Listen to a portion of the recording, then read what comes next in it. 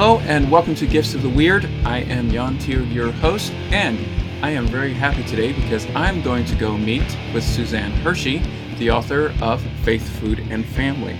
Suzanne Hershey is a kitchen witch, vulva, working mom, and author of Faith, Food, and Family, which is available from Iconography Press.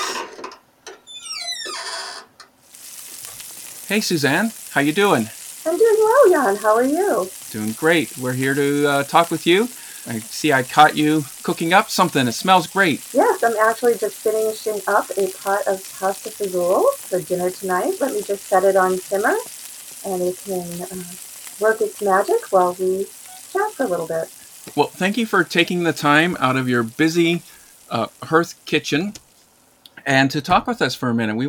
I wanted to get with you and talk about Faith, Food, and Family. It's been out for a little while now.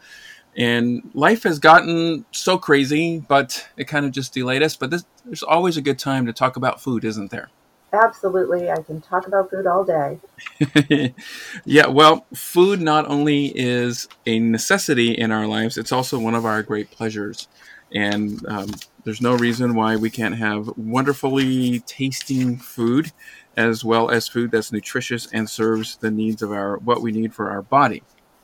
So that's one of the really nice things about your book is that while it's not a nutritional manual, it definitely brings out having the fun and the beauty and the comfort of food and connecting us to ancestors and culture and our practices and the ones we love the most. Yeah, I feel like anytime we prepare a meal, we're performing an act of magic. And it doesn't matter if it's the meal or the cookies or an appetizer or a snack, which we have a lot of in this household. There's always an opportunity for magic, and stepping into your hearth kind of puts you in a position where you need to be calm and you need to be centered and you need to focus on what you're doing. And it helps to block out the stress of the day, release that. There's nothing like, dipping your hands in a big sink full of soapy water and getting the dishes clean to calm you down and give you some perspective. That's really great. I don't mind doing the dishes. I just hate cleaning the grate that everything is cooked on because sometimes it gets cooked on there. But, it's a lot of fun. Cooking is anyway. And I just cooked up a big pot of pea soup, erbsen soup, split pea soup. It was really, really yummy. And I gave most of that away to my mom, but I had a little bit before we got to have our interview today. So I am coming to the interview with a belly full of comfort pea soup, which is very... It's perfect this time of year, isn't it? I love pea soup, yes. I'm a big fan of soup and stew because they're comforting and they're satisfying. And they do make fabulous thrift gifts because you can bring a nice Tupperware of soup over to your neighbor or someone you know who isn't feeling well or is in need. And certainly at this time, what we're all going through in this country, we do need to keep social distance. We still need to check in on people who need us. And, making a big pot of soup and bringing it to someone you care about just to check in on them is a very magical thing. It definitely is, that's for sure. So, Suzanne, many of our people have probably, my listeners, have probably never heard of you before or who you are. Tell us a little bit about yourself. You are an eclectic Norse witch, as well as a vulva and kitchen witch and all of those things that are rolled up into that practice. How did you come about that practice? How did that spark your interest as far as this path, the spiritual path? And what does an eclectic Norse witch mean? Well, as an eclectic Norse witch, I do practice with the Norse pantheon. I am Fulcher to Heimdall and Tyr. I also work very closely with Hel and Freya because Conla and Michelle work with Hel and Freya. So when a god or a goddess is present in your household, whether you are specifically dedicated to them or not, you're still serving them. They're still partaking in meals. They're still a presence in your hearth. Mm-hmm. And, I've worked a little bit with Loki, and I spent the greater part of my life as a fairly happy practicing Catholic. So when I left the Catholic Church, I kind of took Jesus along with me And I feel like you can have that and find peace within your practice. Um, my family is Irish, so I go exploring in that heritage, that ancestry. Though I don't work directly with any of those gods or goddesses, Mm-hmm. I guess part of the biggest part of my practice is when you have someone over for dinner, they bring their gods and ancestors with them, and I'm always willing to welcome and serve those gods and goddesses in the short time that they're in my heart space visiting with whoever they're with. And it gives you great opportunity to connect and to explore other paths. But the Norse path really is the one that has helped me step into my power. Having Tyr in my life has really helped me gain confidence and cease calling myself a baby witch and step into who I truly am. Mm-hmm.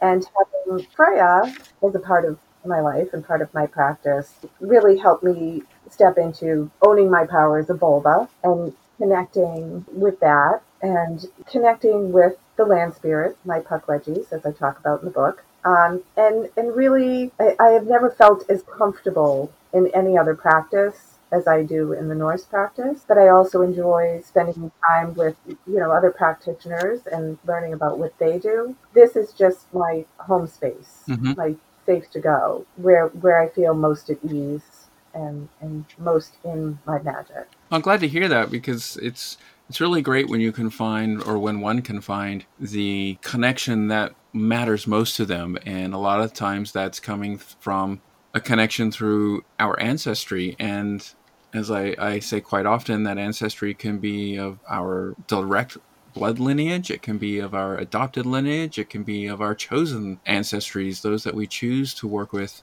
And once those ancestors open up to us, and we feel those cloaks open and those hugs from people from decades and centuries past, it's really a wonderful experience, isn't it? It is. It is. Yeah. It is good to have family, living and family past. Yeah.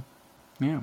Thank you so much for sharing that. That's so cool. I have your book, and first of all, the overall thing about the book is, man, you really included some wonderfully colorful pictures of your food. I love the Betty Crocker cookbook that my grandmother gave me. It was one of those big 3-ring binder ones that she probably got in the 60s.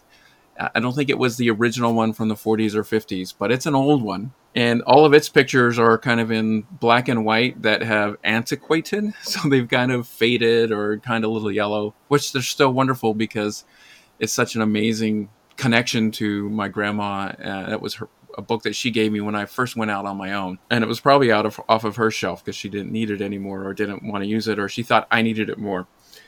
But your book has all of these beautiful color photos in it.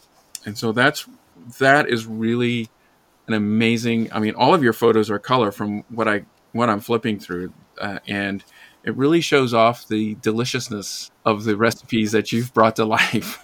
It was a wonderful opportunity with the press that Michelle moved forward with doing a color book.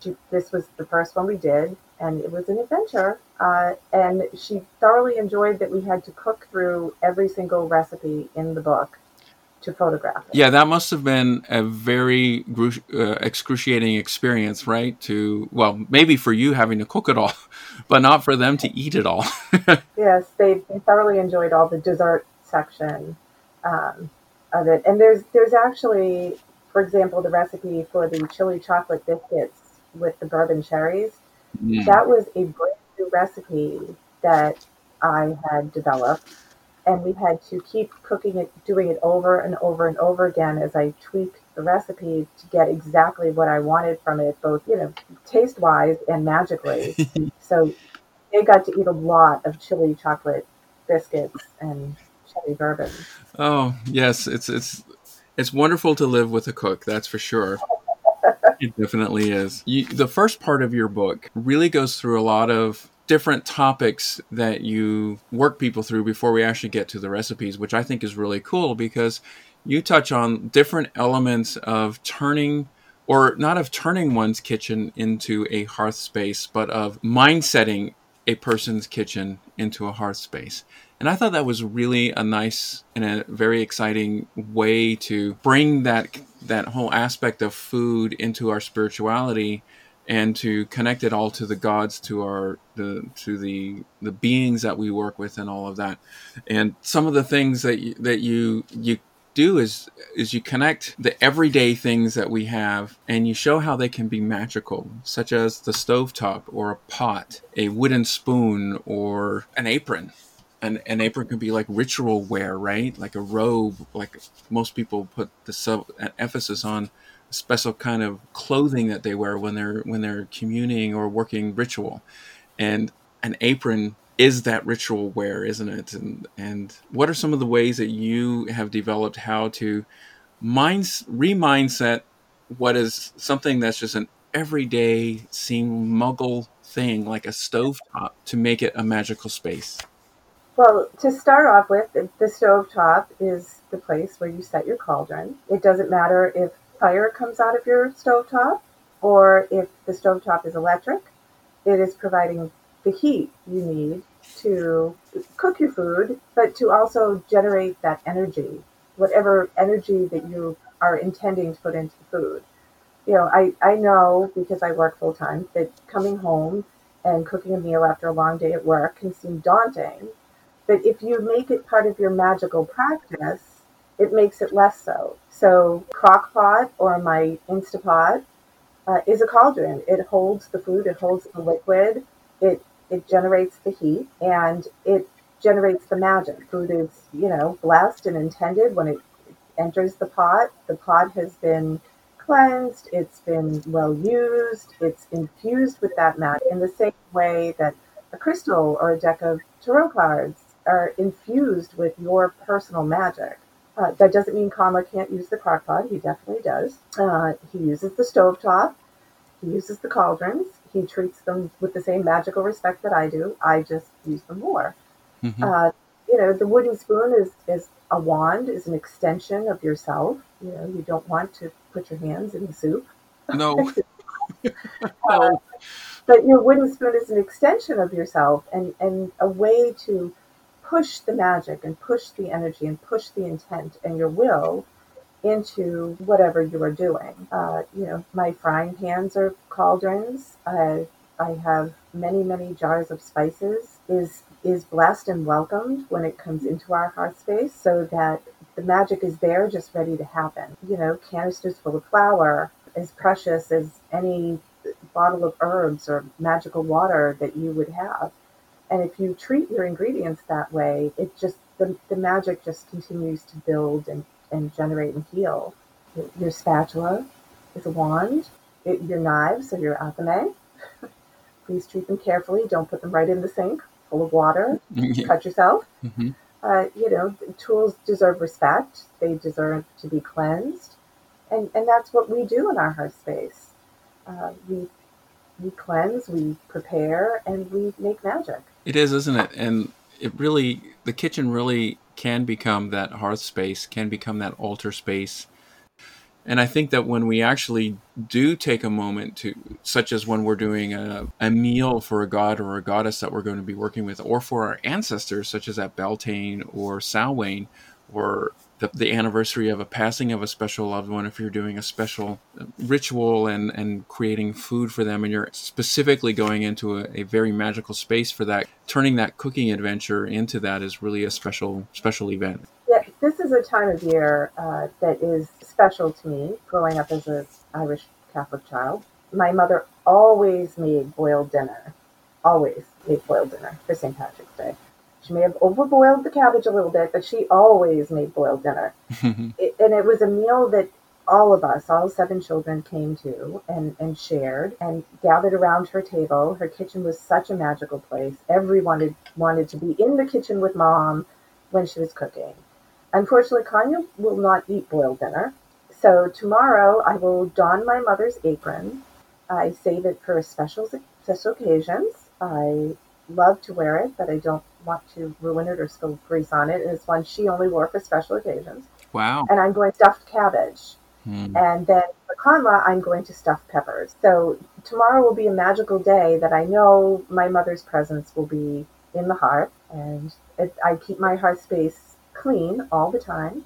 I try to keep it clean as you would keep your altar clean. Mm-hmm. And it helps to keep that in mind, to keep your kitchen and your hearth space clean. When you're treating it as a magical place, you tend not to leave crumbs around.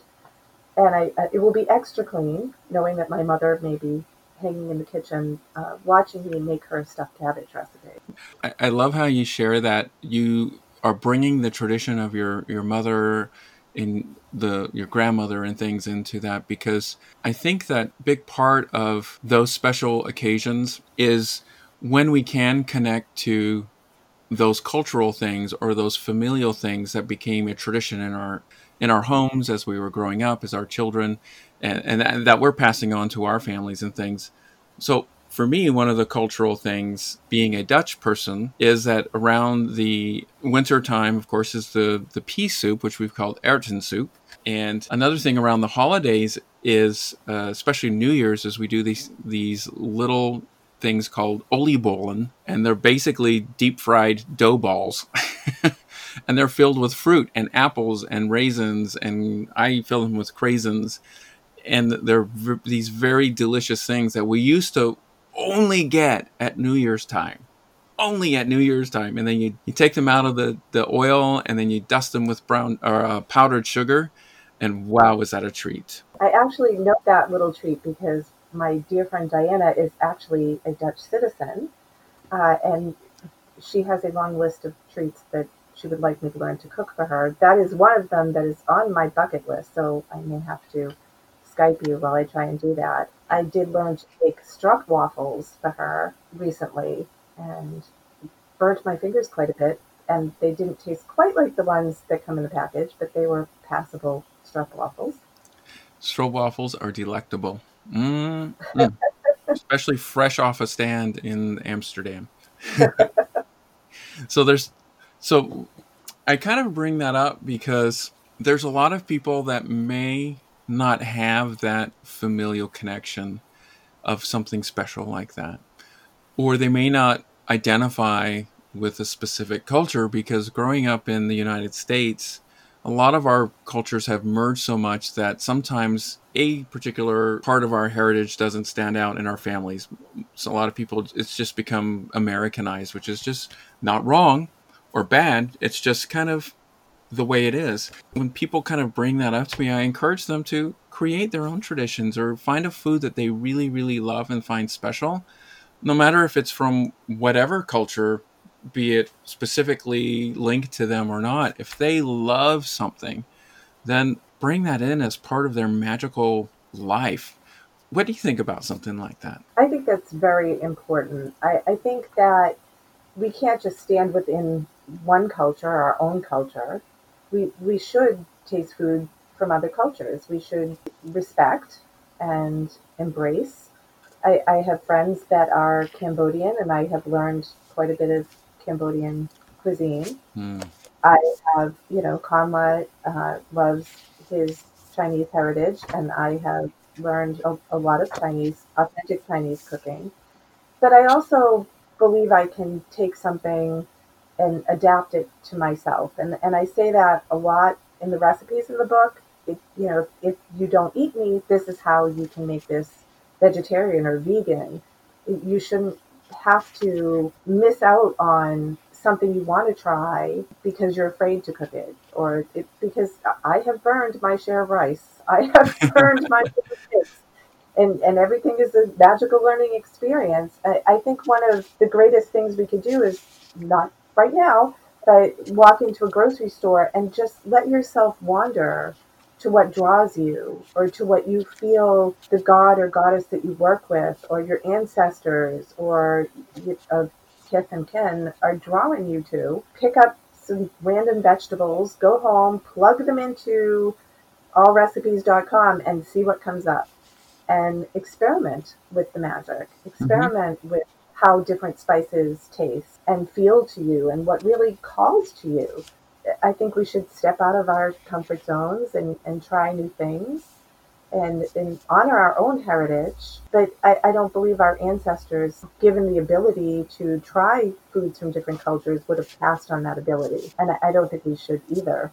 I agree. My husband, who trained as a chef, always says or talks about how he loves to explore a culture through its food. And one of his favorite programs was Anthony Bourdain before he passed away, because Anthony Bourdain would go and try all kinds of local foods. And a lot of those things, I've watched some of those shows, and a lot of that stuff that he ate, I'm thinking I would not, I'm not prepared in this mindset to think that I would try some of that stuff. But an experience to explore and get to know people through their food. Yes. Gordon Ramsay actually does a show now too where he does that. So there are times where I say, oh no, Gordon Ramsay, Suzanne is not doing what, no. I'm not eating that. That's a no. And I so admire Anthony Bourdain and his just beautiful worldview. Though every time I squeeze garlic from a garlic squeeze tube, I feel him scowling at me. He did not believe that if you didn't chop the garlic fresh, it was not garlic, but he also wasn't working 2 jobs and raising 2 small children. So, yeah, it's still garlic. Yeah. But I love that worldview, and I'm sure Fred and I could probably spend an entire Sunday sitting in front of the Food Network, which is, if I'm not feeling well, something I love to do.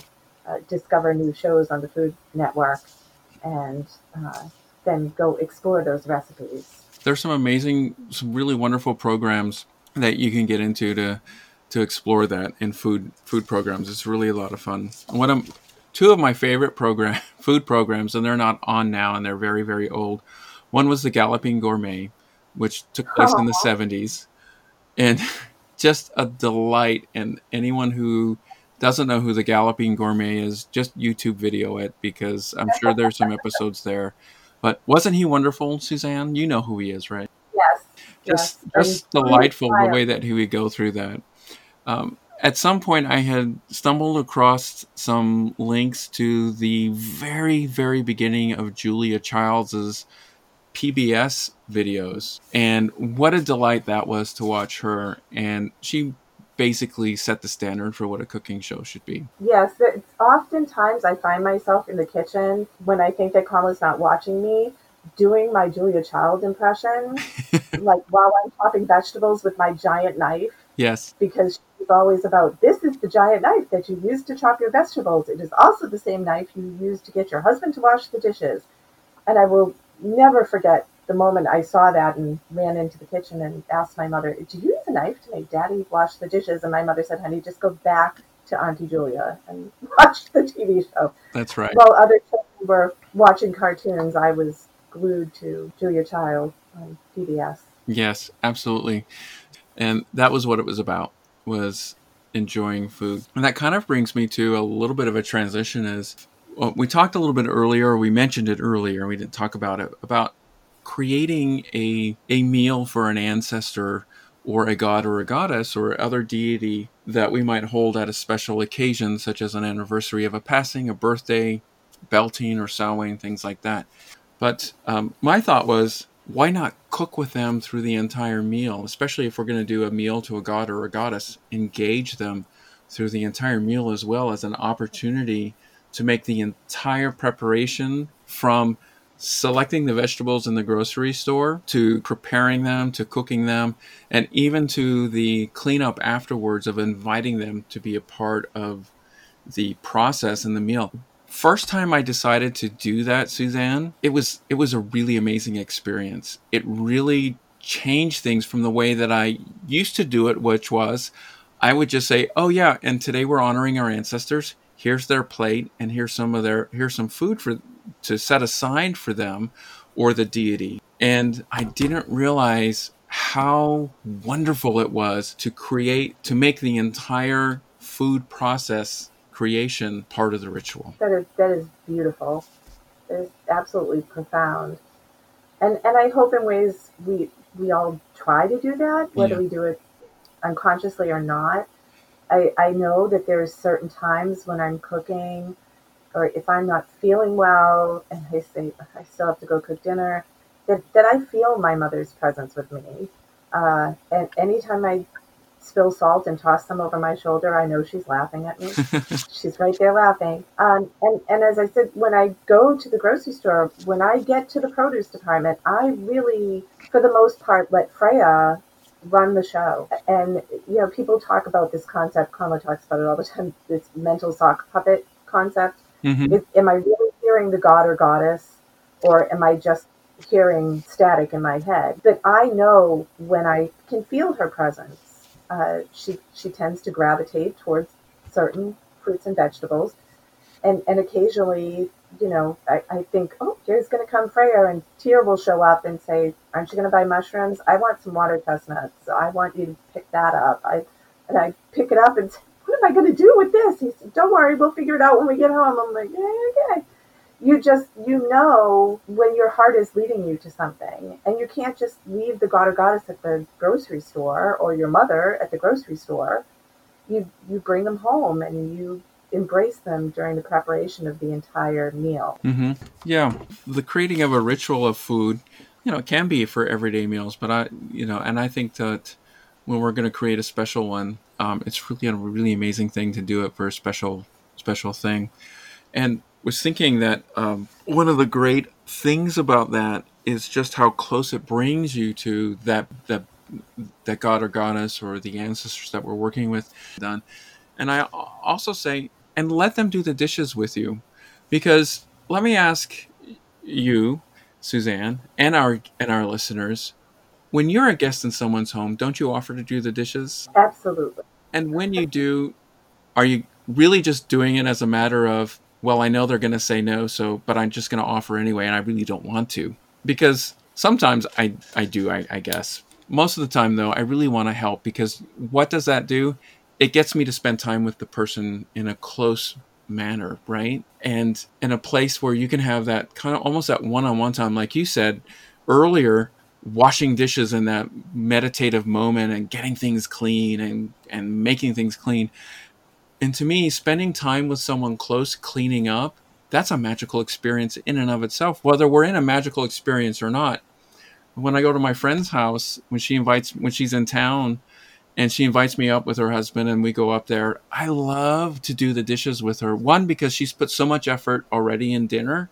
It's my part of saying, I value that and I appreciate that. Here's my way of helping. And I just think that if a god or goddess or ancestor, when we're in a ritual meal for them, and they say, I want to do the dishes with you, make that a part of it. It's such a special experience. Yes, it's so intimate. Putting your hands in water and cleansing something is such an intimate thing. I have to say I'm a little guilty when I have guests that I generally, if they offer to do dishes, I generally do my own dishes. When you make your kitchen your hearth space, you really, I have to check myself sometimes, because just as your working altar, you wouldn't want somebody to come in and touch all over your working altar. I can be a little territorial about my kitchen, and it's something I'm very much working on.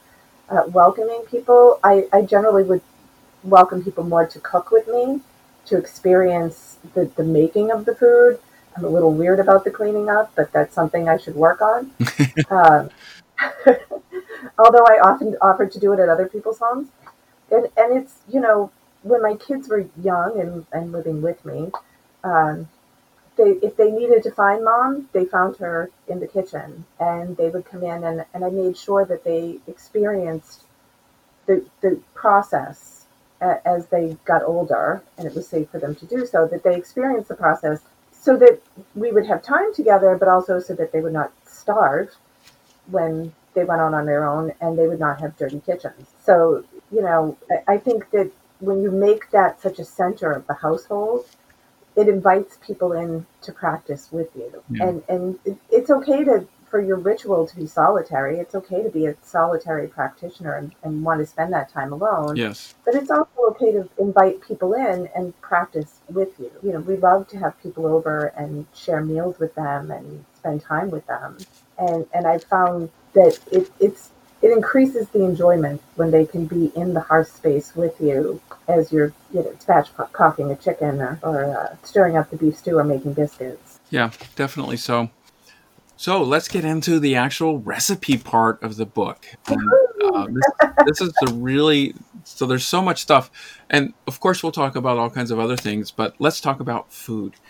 I think it's wonderful because your recipe portion of the book is broken up into sections. So we Yeah. have like breads and breakfasts, meals and side dishes, and desserts and decadence. One of the things one of the things that I thought was really, really nice about this was that you wove a lot of your family into this, your family recipes, the recipes from your mom and your Mima. And uh, I just thought that that was a really special thing.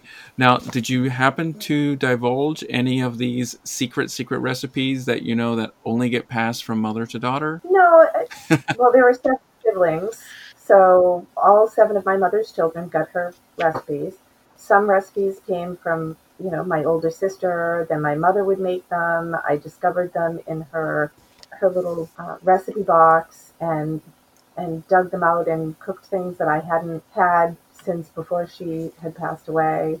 Michelle loves to have anything that her Mima made, or find something that her Mima made and then present me with the recipe and say, please cook this. Mima made it. Mm-hmm. I don't think there were really any family secrets, though. My mother's not here to haunt me today, so I can openly say that she would occasionally leave an ingredient out when she gave you a recipe. And I never really figured out if that was intentional or not. And some recipes, you'd have to be able to read hieroglyphics to understand what she has written down in there. I'm like, I really don't know how much salt is going in this, but we'll figure it out. Yeah, it was little things like a tad of this, a pinch of that, or that's a lot of times how our grandparents did things, and you're just like, oh boy, okay, a little bit of experimentation here. Yeah, well, I often say, yeah, baking is a science. Yes, it is. You can't wing it in baking. Baking is a bit of a science, but cooking is an act of wisdom. You just have to let yourself know how much oregano you want to put in the sauce. And I never measured the ingredients that went into my sauce before. I always would just do what I knew I needed to do. So when we needed to put it in the book, I had to do the motion that I would do over a piece of parchment paper and then measure how much of the oregano I was actually putting in the sauce. Right? Yeah. I still know. I just go. You just know in your heart how much oregano you need to put in the sauce, or whether you want to add some, fennel seed to your sauce, or you don't like the bay leaves. It's really, cooking is such an open practice. There's just, yes, you need to brown your meat before it goes in the beef stew, but if you don't like celery, it doesn't need to go in there. So there's an openness to cooking that doesn't always happen in baking. If you leave out the baking soda, the cookies are not going to do what the cookies need to do. Yep. That's, and magic and science can work hand in hand. That they can absolutely. One of the things that I like about your recipe style, or the recipes that you've written out here, is you have the where it's from, the ingredient list, the practice being how to put it all together, the process. Then you have the magic, a section on magic. What does that mean? Well, when you scroll through recipes online, you have to read through the person's entire life history before they tell you what to put in Yes. to what you're cooking. So I wanted to avoid that and really put the magic at the options and talking about what god or goddess or where this recipe came from or how you can alter it. I wanted that to come at the end so that someone isn't overwhelmed by the recipe by the time they get to how to do it or what the intent was. And we also used the little symbols over the recipes so that people could get an idea of, this is something that's generally a comfort food. This is something that's generally a passion food. This is something that makes a good frith food, something you would give as a gift. And there were hours of debate over which was which. And whether you could actually wrap macaroni and cheese and give it to somebody as a gift. And Karma won that argument because he would give my mac and cheese to people all day long if he could to make them happy. And for me, I felt you need to be prepared going into the process of making the magic, same as you would if you were doing a ritual working. That you need to have your tools ready, you need to have your herbs ready, you need to have, so you would have all of your cooking implements and all of your ingredients and know what the process and the prayer was going to be before you start. And I think for me, I hoped what it would do was help people to relax into the process, to embrace the process and not be afraid to open the book and see something they have never tried to create before. And, I didn't want them to say, that looks too complicated. There's too many ingredients. I tried to keep everything very simple and straightforward and then come to the hug at the end. Mm-hmm. You know, this is what this recipe means to me, but I want you to make the recipe what it means to you. And my hope is one day I'll start hearing back from people saying, I made these cookies and this is what you said they felt for you, but this is what they felt for me and this is what I added to them and it worked for my god or goddess, or it made my grandmother who has passed very happy. I would very much embrace that feedback, that level of sharing. Yeah. Well, what's great about the way that this book is designed is it's not designed as a 3-ring binder, so it doesn't lay flat or anything like that. But the way that it's glued together, it does kind of lay pretty flat. And there's space that one could write in their own little notes around the recipe or the ingredients or the things that they do. So there is a space to be able to write in your own alterations to these particular recipes and possibly make a little note or two or stick in a card from whoever it belongs, however it is meaningful to them. Kind of like, it's almost like a food book of shadows, isn't it? Yes. And I invite the writing in the book. Please write in books, yes. This book, anyway. Please write in books. Not in all books. This book.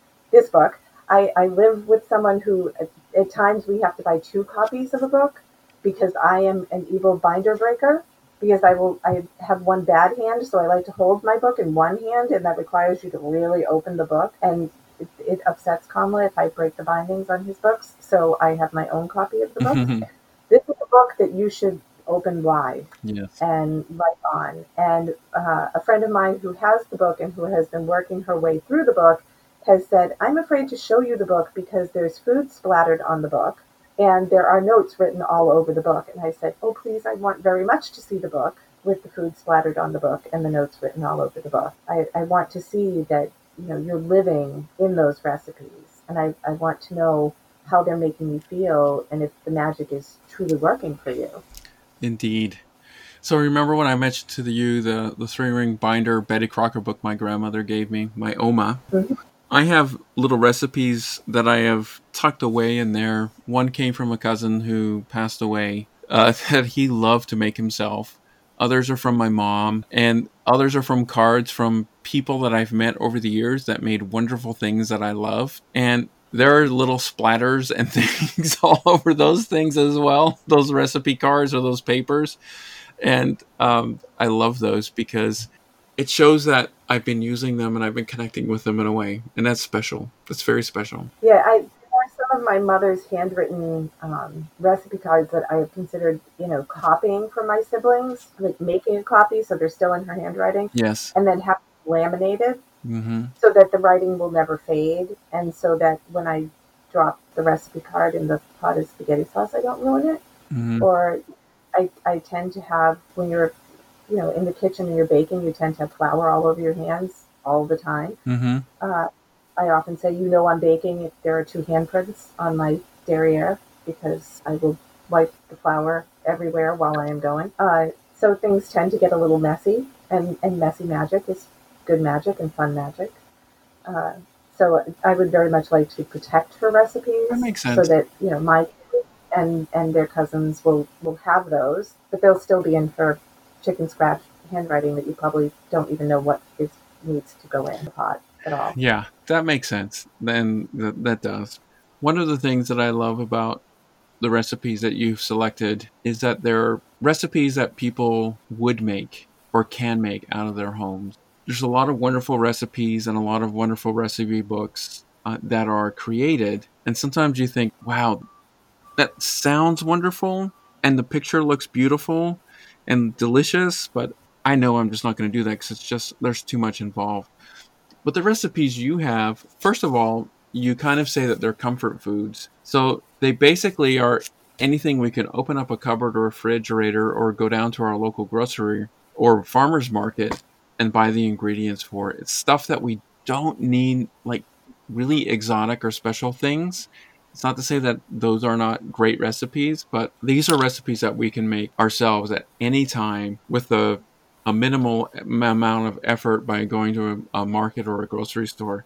And I have actually open on my desk right now and postmarked on my, or not postmarked, but saved on my desk right now, two recipes that kind of stood out to me Oh, that are actually two of my go-to comfort favorites when I get a chance. One of them being chicken and dumplings. I love chicken and dumplings. And my dumplings are not the noodle dumplings. These are the dumplings that you create a little batter for and you scoop out and dump in there. So they're truly dumplings. And I think that's what this is. And the other one that I just happened to turn to, and it has this beautiful picture on it. And I was like, oh, I love that with tomato soup. A grilled cheese sandwich. How oh, can you go wrong with a grilled cheese sandwich, yes, right?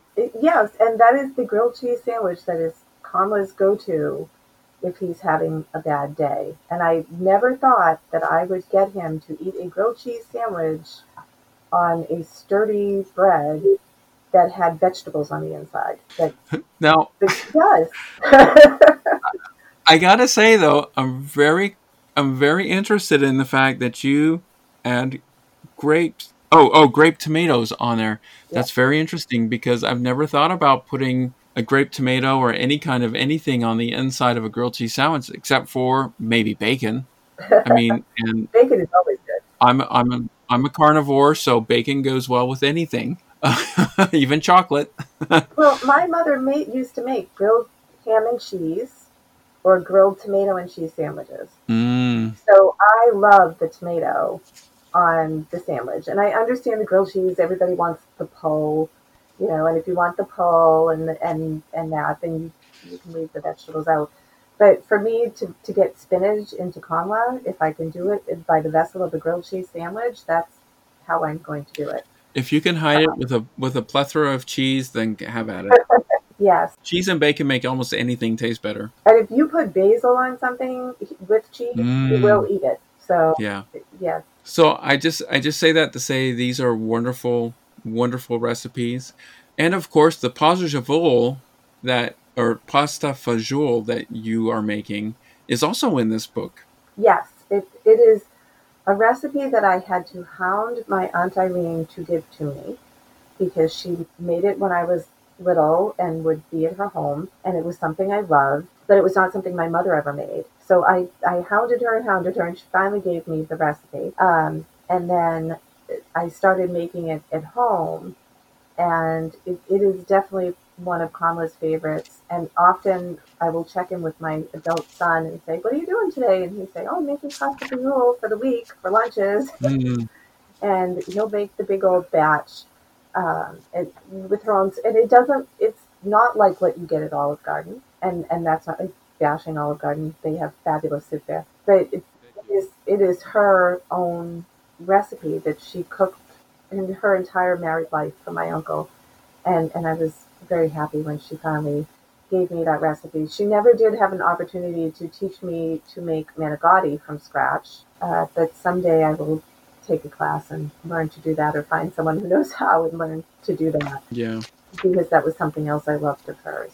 There's a lot of great recipes in here. And for anyone who doesn't have access to a grandparent or a mother's recipe book, this is a great opportunity to start with something that has a connection to ancestry and history.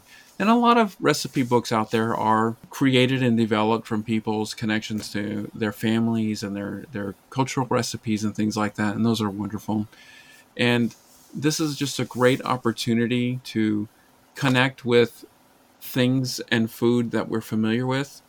And I really just encourage people that if you have families, continue that tradition. Or if for some reason you haven't had that opportunity to have a parent that was able to share or pass on that food heritage to you, you can start now.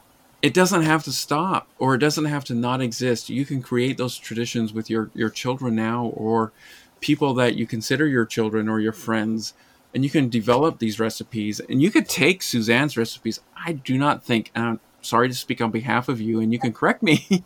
But if someone changes this and makes it to their own and they completely alter it to this wonderful experience that is for them, what a great opportunity to pass something along to someone that you care about. I think that's fabulous. There are recipes in that book that are, you know, a mix of ingredients that my mother used and then a mix of ingredients that my former mother-in-law used. And I fused those two powerful, beautiful women together to make it my own. And you know, just as I don't practice exactly what you do magically or spiritually, and you don't do what I do magically or spiritually, we share things with each other, we learn from each other, and we make it our own. That's, you know, that's such a Norse perspective on things. Go out into the world, find what works for you, and make it your own. Bring Yeah. will and wisdom and love into what you're making, and find your people. You know, I didn't think that 10 years ago, I would not have told you that my people would have fallen in the realm of very complicated Cambodian cuisine. But because my friend Sam is a sister to me, and there are things that she misses that her mother would make for her, I went and I learned to do those things for her. And I made them my own to the best of my ability so that I could love her through food and remember her mother through food. And I have a little picture of her mother on my altar. So anytime that I am preparing those foods, I know that Sam's mother is watching and hopefully approving. Mm-hmm. Occasionally I fail miserably at trying, and then I get corrected. I go to people for help that know what they're doing, and we fail, we learn, and we try again. No recipe is ever a failure. It's always a learning opportunity, isn't it? Yes, yes. Making pickled daikon was an adventure for me, and I'm still learning it. Yeah. It is, don't do what they tell you to do on the internet. Ask somebody who actually knows how to do it, because Yeah. that was an adventure. I want to bring up, I was just flipping through the book, and first of all, there's a before I go on to what I'm about to say.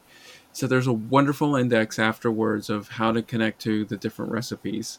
So you have a wonderful index in the back. Thank you for doing that. How to connect to, if I want a bread or a pasta or a stew or a soup, I can just turn to the index and say, oh, that's the page it's on. We love that.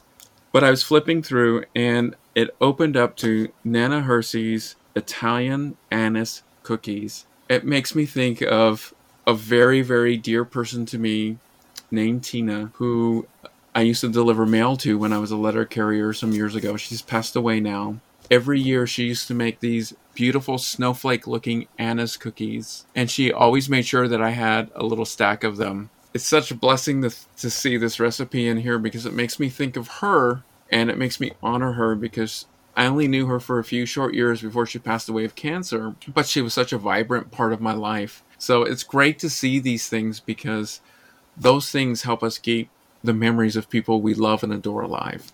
And it's such a blessing when someone can touch you with food, which sounds strange. But when we give food as a frith, you know, frith means it goes both ways. Frith is reciprocal. That you give her the gift of your friendship, and she gives you love through a simple cookie. And if you ask my children if I say, what do you want me to bake for you or bring to you? They're like, make Nana's cookies. Because she would bake those cookies at Easter and Christmas, but she would always save my kids a plate, especially for them that nobody got to touch. And I'm like, Mom, I can make the cookies. And she would say, oh, no, they're not Nana's. It's not the same. And that's the closest I can bring them to the memory of their Nanas, those cookies. So that's what they always want. I made a little note earlier that you had mentioned something about a deck of tarot cards. And I was a little bit like, excuse me, I work with runes. You could not have said a rune? Do you know that the initial concept for this book was that and it could be a book down the line, you and I might need to sit down and do it together, that the original concept with the book was that we were going to take each of the runes and assign a recipe to that rune. Ooh, and wow. then create a deck of rune cards that would have the rune and the recipe and a picture on it that you could actually use for divination. Wow. That would have been awesome. Recipe card divination. But then as I sat with Michelle and we started pulling out recipes of what we were going to do, we got way past 26. Yeah. And we thought, okay, well, that's not going to work. Yeah. So I that was the runes were actually the initial motivation for this book, the initial idea for this book. Let's do it this way. Let's make recipe cards out of rune cards. So maybe there's a book in the future. Maybe so. Interesting. Well, it just so happens that this was being recording prior to Ostara, which in North America, Ostara, it's Mabon in southern hemisphere. But coming up to Ostara in North America or northern hemisphere, I happened to just turn the page, and all of a sudden, sugar cookies showed up, and there's some beautiful color pictures of some sugar cookies with icing, and you've used them for runes. So there's a great opportunity to create a lot of stuff with runes or any type of magical symbol that someone wants to use with their cooking. You can always include your magic and whatever divination technique that you want to use as a part of it. But coming up to Ostara, if one makes colored eggs or colored cookies or sugar cookies, runes are also a wonderful way to add that aspect to it. We actually still make Easter eggs every year, even though my children do not live with us. We still boil Easter eggs every year, and Ostara eggs, and we will put either runes or bind runes on the eggs every time that we do it, and make that part of the process and the fun of coloring Easter eggs. Mm-hmm. And those cookies will be made come springtime, and we love to do the runes on those as well. Well, there's some really amazing, wonderful adaptations that you've done to the recipes. Some of them, like the grilled cheese sandwiches, you've really pumped up beyond what a lot of people think of a grilled cheese, which is 2 slices of bread, some butter, and a piece of cheese, by adding the basil, the tomatoes, maybe arugula, any other type of thing that one might add. And you've adapted them and done some really cool things with them. The pictures are beautiful. The fact that you use all sorts of different cultures. I mean, you talk with Conla's Chinese culture and Cambodian culture and Southern culture and American culture and European and African and everything that can be around. It's really an amazing, wonderful opportunity to not only view the world from ancestral and different eyes, but also through our ancestors. So thank you so much for doing this. It's a great and wonderful book. Thank you so much. Thank you. And I'm really so tempted, but I recently found out that I'm a slightly gluten intolerant.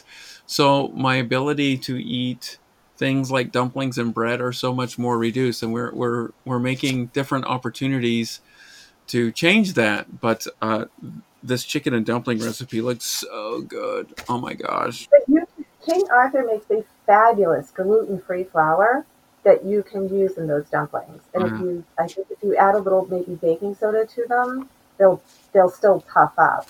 That's wonderful. So we have a friend that is gluten intolerant, and I have adapted many of the recipes in my book so that he can have them. The rose water cookies bake up really well with some almond flour. And that's wonderful. So Faith, Food, and Family by Suzanne Hersey. It's available from Iconography Press. Take it, adapt it. If it's a meat recipe and someone is a vegan or a vegetarian, adapt it. Change it over. Turn it into something that you can. And write in that book. Make those notations for yourself. Write in the book. Yes. Go to Faith, Food, and Family on Facebook and send me a message, or you follow the page, comment on a photo, tell me what you did, tell me what you changed, because I am always willing to try something new. Absolutely. I will have links to the iconography page where one can order it. It's also available on Amazon, isn't it, Suzanne? Yes, and BarnesandNoble.com as well. So those are the places we can get it. I will link to Suzanne's Facebook page. And Suzanne, I am really thrilled that you took a few minutes to join us. I was trying to find the pasta fagioli recipe to see how long that that pot has to simmer. I imagine at almost an hour is probably simmered long enough. Do we need to let you get back to that? Yes, I'm sure Conla has shut the heat off underneath that plasticazole. And honestly, it just sits and the flavor gets better and better. He will warm it up and have a bowl. And I made him a coconut cake for dessert tonight. So he will be happy. That's great. Thank you so much for joining us on Gifts of the Weird. And I look forward to continuing to open this book and pull a recipe out now and then and be able to use it. Thank you so much. It's been wonderful chatting. Slowly a tear rolls down your cheek. Thank you so much for listening to the podcast. Please leave positive comments on iTunes and other podcast distributors. This helps others to find the podcast.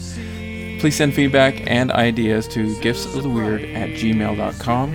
Follow the podcast on Twitter @WeirdGifts, Facebook @GiftsOfTheWeird, and on Instagram @WeirdGifts1. Check out the show notes for links. Thank you, and hail the gods. When all it cost me was a friend. They say pride goes before the fall. Broken hearts upon my wall. Reap the crops that I have sown. Nothing but regrets to call my own.